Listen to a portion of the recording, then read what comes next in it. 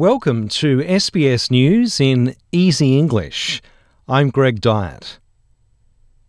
Police have charged 19 men with child abuse offences and removed 13 children from harm following an international investigation targeting child abuse material on the dark web. Federal Police Commander Helen Schneider says more arrests could be made as investigations continue. Viewing, distributing and producing child abuse material is a horrific crime, and the lengths that this network went to avoid detection is an indication of just how dangerous they were. Astronomers say a light display over Melbourne last night was most likely space junk entering the atmosphere. There were reports of a bright light streaking across the sky, leaving a trail of what appeared to be flames, and residents thought it to be a meteor.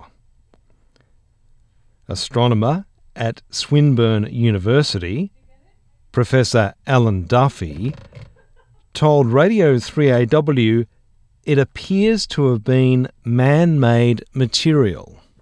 What we're seeing is a large flash of light extended, and it burns up. You can see in the video, it's really quite extraordinary, for 30, 40 seconds.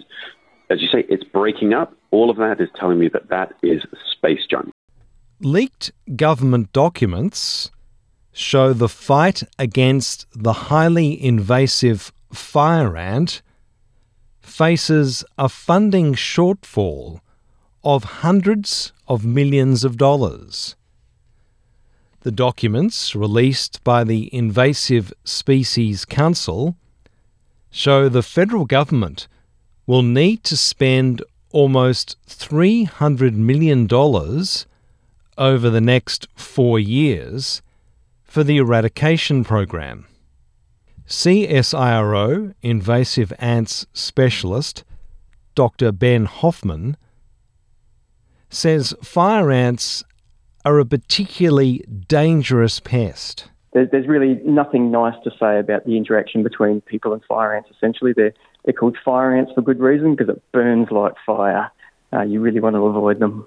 The New South Wales government says it will consider using aerial shooting to control the number of feral horses in Kosciuszko National Park.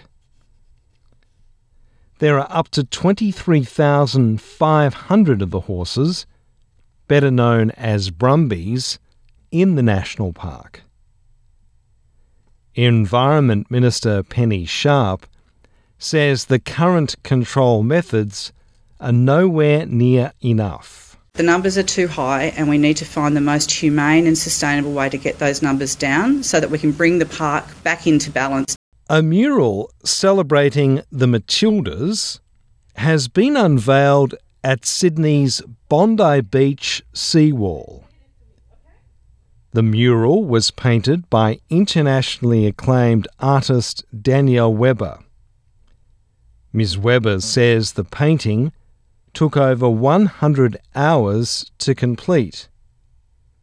She says it's an honour to celebrate the Matildas through this art.